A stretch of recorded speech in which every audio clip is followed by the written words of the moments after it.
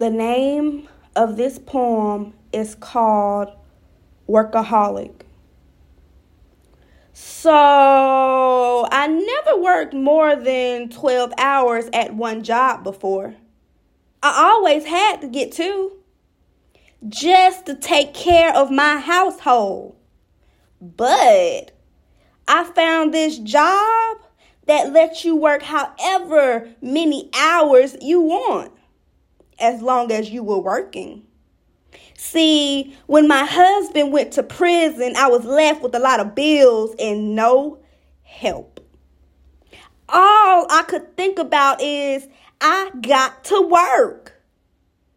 I started working from 12 in the afternoon to 2 or 3 in the morning. As long as they let me, I'ma work these hours. I was promoted in 3 months. Now, with this promotion, I was able to work more hours. I could work from 6 in the morning to 1 in the morning. Crazy, right? I got to get my life on track. I'm taking care of my cousin, and the last thing I need is her lacking for nothing. Well, joke's on me. I didn't have anyone watching my cousin while I was at work.